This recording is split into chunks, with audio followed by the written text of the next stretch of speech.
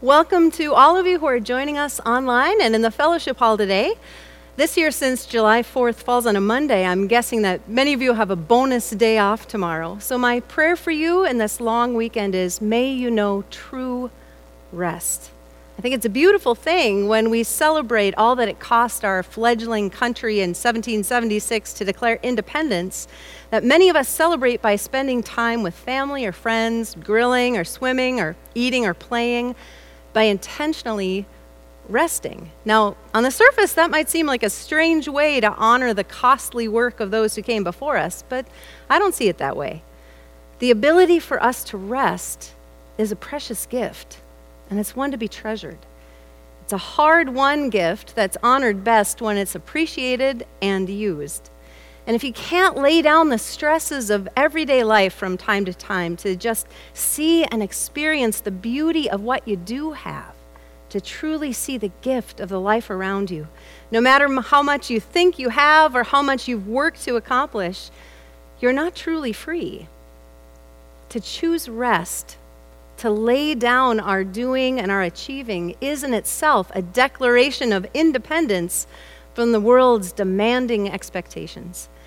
And for those of us who are in Christ, it's also a declaration of our dependence on someone greater than ourselves. When we choose to lay down our burdens and rest, we declare our dependence on Jesus' grace to be sufficient for us. We declare that we are dependent on His work, His power, and His love to be the foundation of our worth, and that makes us free. In Him we find rest for our souls. And this weekend in our country, we honor and celebrate what it cost others to give us the opportunity to be citizens of the melting pot that is these United States of America. We remember those who made it possible, and it's good to honor those who have gone before us. But we gather here today for a different purpose. We gather here to honor the one whose blood has given us an eternal citizenship. We honor Jesus, whose rule comes not by our election or by our choosing. He is King of Kings and Lord of Lords, and one day every knee will bow and every tongue confess that Jesus Christ is Lord, to the glory of God the Father. His glory reverberates throughout all eternity because He has won it through the loving sacrifice He has given for all the world. He is, and He will be Lord when this creation ends and when the new one begins. He is who we gather to honor. And because of Jesus' life laid down for us, we're invited to be citizens of an eternal kingdom that includes people of every tribe and tongue, of every people and nation, from every generation, made up of all who will enter into the rest of His free gift of costly, hard-won grace. Jesus makes of us a kingdom. So as we live out our earthly citizenships, we prayerfully hope to display love both for God and love for our neighbor. And we hope to represent Jesus well, but sometimes we do it poorly, as sinful humans like us are prone to do. There's only one who sees all things as they truly are, and we are not Him. We are all in need of His mercy. Only what Jesus holds in His nail-scarred hands will remain forever. So this is where we anchor, not in us, but in Him. And the author of Hebrews doesn't want any of us to miss that. So the message of freedom for you from your Savior today is, beloved, enter into my rest. And Hebrews 4 speaks to just how important it is that we do. Hebrews 4:9 says, "There remains then a Sabbath rest for the people of God. For anyone who enters God's rest also rests from their works, just as God did from His. Let us therefore make every effort to enter into that rest." Are you feeling restless? Seems like rest can sometimes be an elusive thing for us. For you parents of newborns, for you who are wrestling with heavy decisions, for you who are grieving the painful losses of loved ones, for you who are wondering how to make it from paycheck to paycheck, For those of you who struggle with the weight of so many of the hurts of this broken world that they threaten to crush you. What causes you to feel restless, anxious, fearful? What drives you to keep on pushing when your body and your mind and your spirit are screaming for a break, for grace, for an escape? This world is full of voices that are constantly screaming for our attention. We live in an ever-fluctuating world of gray, demanding we pretend that things are only just black or white. A world of torn loyalties between money and security, ideals and compassion, power and idolatry, ambition and expectation. And into this messy, confusing world, Jesus speaks. From Matthew 11:28 through 30. Come to me, all you who are weary and burdened, and I will give you rest. Take my yoke upon you and learn from me, for I am gentle and humble in heart, and you will find rest for your souls. For my yoke is easy and my burden is light. Jesus reminds us that in this world we are not going to have all of the answers. Instead, he simply invites us, just come to me, yoke with me, and I'll walk with you. Let me shoulder it with you. You don't have to carry anything in this world alone. And that kind of goes against the grain for us. We want the world to see us as strong and as independent. But when we do so, we forfeit what we actually need to make us resilient, what actually gives us strength to take the time that we all need to rest and to be filled by the one who is the source of our strength. Hebrews 4 reminds us that after creation, God chose to intentionally rest, creating a Sabbath day because he knew that we would need that example. He knew that it's when we don't take the time to rest, to just stop doing and just be in his presence, that we forget that we're not in this alone. That we start to feel like the weight of the world is ours to bear on our shoulders. And that's when our hearts start to get hard. When fear and anxiety and stress harden us to the point where we become blind to the grace that holds us. And hard-hearted, we start to lose our grace for others. And the setup for this teaching on rest actually started last week in Hebrews 3. Pastor Darren set it up for you last week, reminding you of how in Exodus, a whole generation of people ended up living their whole lives and dying off in the wilderness during the wandering years because they simply refused to trust God for the future he promised them. He wanted to lead them into the promised land. They wouldn't go. It was actually the next generation, their kids, who ended up trusting God enough to follow his leading into that promised future. There was a blessing. There was a future prepared for them if they would receive it by faith.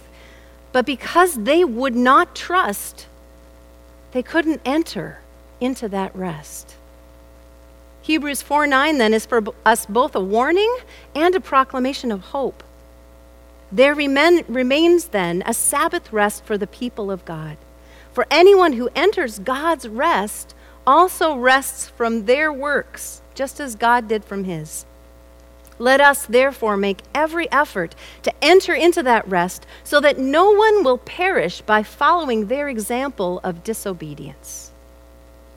Make every effort to enter rest. Well, that sounds a little bit like a contradictory statement, doesn't it? Does it really take that much effort to enter into rest? Yeah.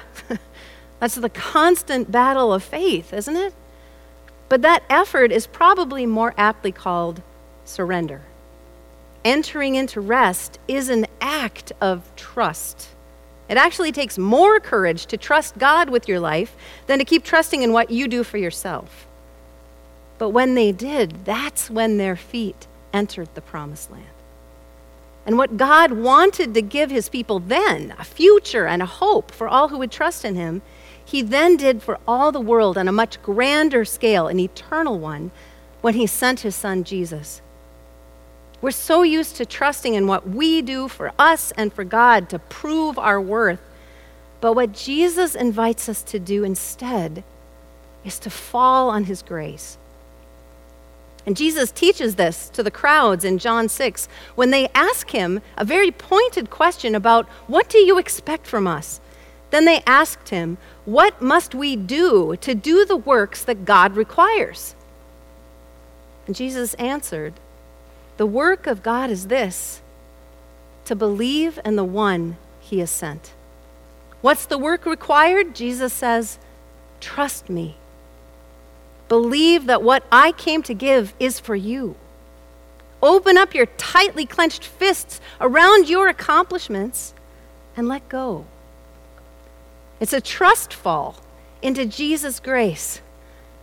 Trust falls are scary, aren't they? Because they take trusting.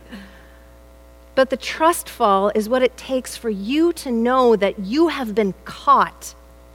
And it's not your power, not your effort, not your goodness that saves you, but his. He is the one who will hold you. He's the one who will carry you. And either you're going to think that you will save you or that he will. But I can tell you, you will never know true freedom. You will never know true rest until you let him be the one to catch you.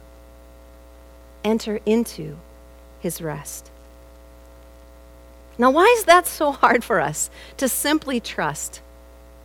When I think of that first generation wandering the desert, it really does baffle me because they saw him open up the Red Sea to lead them through. They saw him lead them with a pillar of cloud and fire. They saw that God was providing for them in profound ways every single step of the way, every day. And they so seemed to take it for granted that they no longer even noticed how profound that was.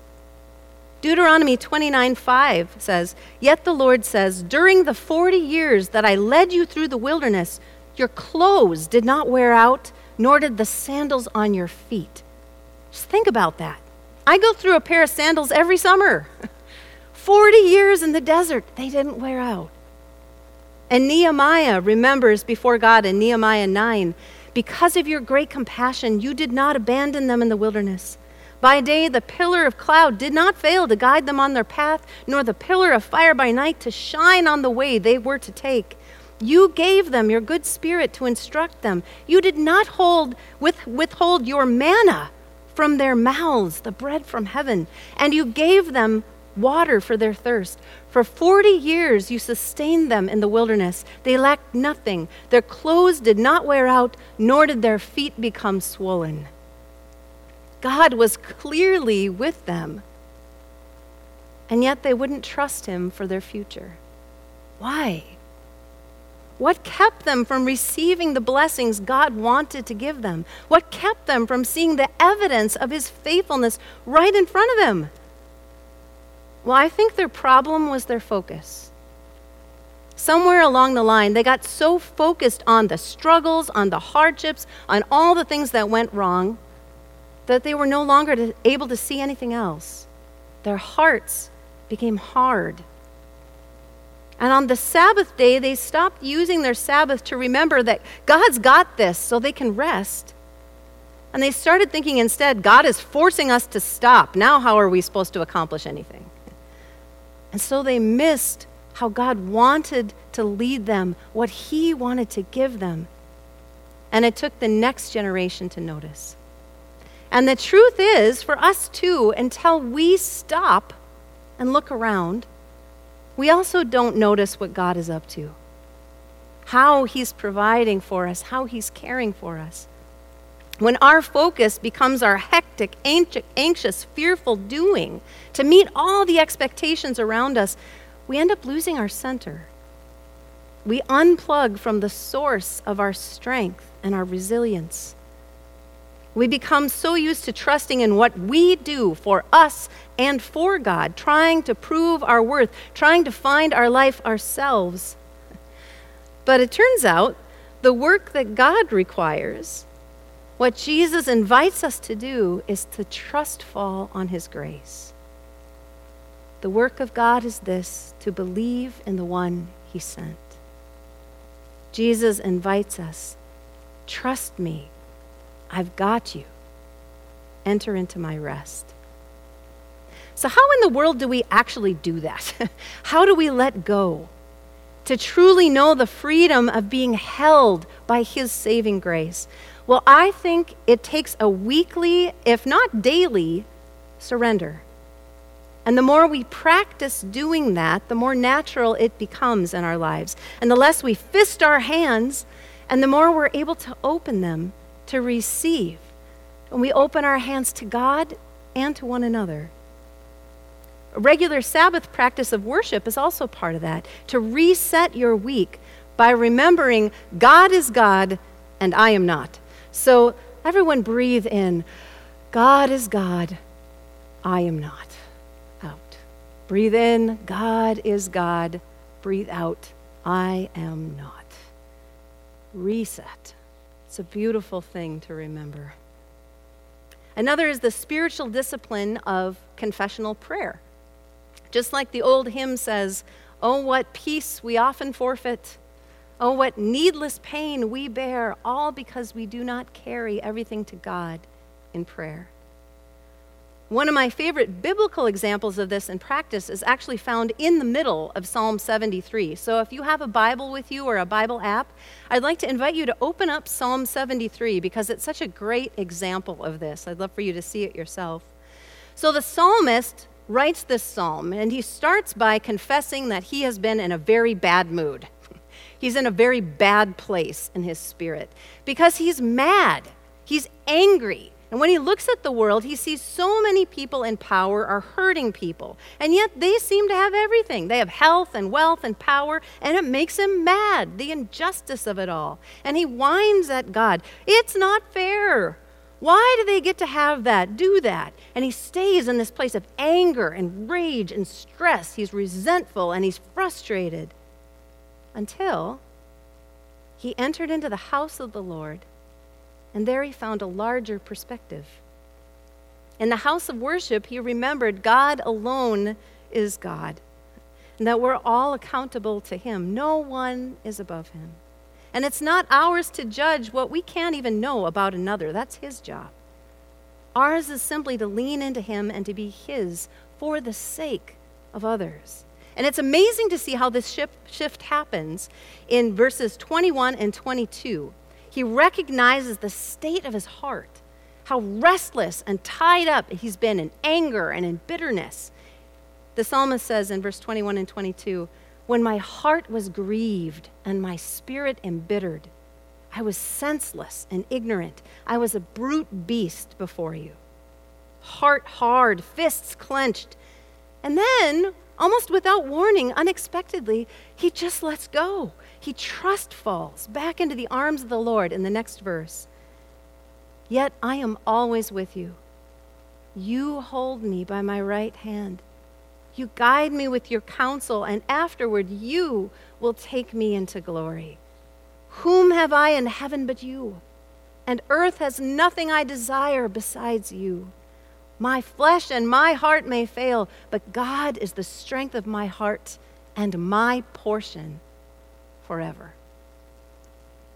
The psalmist remembers that there is one who is bigger, who is with him, who carries him. And he enters, he trust falls into that rest. Now, how in the world does he do that? Does that hit his spirit to allow him to enter into that rest? Well, I'm guessing this was not his first trust fall. That somewhere along the line in life, he came to realize that a life focused in on the darkness, on the trouble, on the problems, doesn't actually lead anywhere good. But when we focus on what is true, what is noble, what is pure, what is lovely and admirable, what is excellent and praiseworthy, it opens our hearts to see where the God of peace is with us. We remember we have a Savior who never leaves us alone in the darkness, but who has entered into the heart of it, even in death on the cross, so that we could see there will always be one to hold us, to carry us, to turn to, even in our brute beast moments. And because of that love that finds us, we find the strength to hope again and trust him enough to follow where he leads us, one step forward at a time. But it does take effort, beloved, to let go, to surrender, to trust fall into the rest of Jesus' grace, to reset our hearts, to take a step forward with him. And so we practice the trust fall every week. That's what we do here every Sunday. We honor the Sabbath day by keeping it holy. We confess, and we're caught by his grace. We remember our God alone is king, and we are his beloved ones who sometimes succeed and sometimes fail. But falling on his grace, we are held. And we make it our discipleship practice to enter into his rest, because the work God requires is simply to believe in the one he has sent. Jesus is our peace. And as I was preparing for today, I found in the Interpreter's Bible commentary this amazing quote. It says, "The invitation to enter into God's rest is never delivered until every man, woman, and child hears it as an invitation to him. The Bible is never God's word for me until it singles me out, points its finger at me, and declares, 'This is for you.'" Beloved, do you know this rest, this grace is for you? Do you know that whenever we confess and receive forgiveness, whenever we come to the table of Jesus, we are practicing our trust fall into his grace, receiving the free gift of his body and blood given for each one of us to remind us he has claimed us, body and soul, that you are the one that he has died to redeem. We're nourished and cleansed and strengthened by his saving work in this sacrament, hearing his words, his promise that he did this for you, for the forgiveness of your sin, so that you are held by a new covenant by his grace alone. There remains a Sabbath rest for the people of God. So today, beloved, enter into that rest. Jesus will be handling all your baggage today. Jesus, who sees all the best of who you are and can be, and who the Holy Spirit's work wants to coax you into being able to see it too. And not just the best in you, but in your neighbor too, who he loves, who he died for, who he also longs to know that he can catch them also in his grace. So today, declare your independence from the world's expectations. Bring all your griefs and your sins to the cross and leave them with Jesus. Come and just be loved by him. For as 1 Corinthians 2:9 tells us, "No eye has seen, no ear has heard, no human mind has conceived the things God has prepared for those who love him." So declare your dependence on his amazing love. Fall into his grace. Enter into his rest. Let's pray. Lord Jesus, we thank you for the gift of your grace. We thank you that you came to be our Savior. And we confess we need you every day and every hour. We pray, Lord, as we navigate this world and navigate our sorrows and our struggles, as we turn into brute beasts from time to time in our spirits, Lord. Would you remind us by your Holy Spirit, would you nudge us to remember and to know this is the moment to trust fall into your grace, to fall into your arms, to be reset to know that you are God and we are not. And Lord, we pray that as we humble our hearts before you, as you recreate us by your grace, that you would lead us and guide us, that you would show us one step at a time how you are recreating us and the lives around us. Lord, teach us to rest, to enter into your rest, and to be remade by your love. For it's in Jesus' name that we pray. Amen.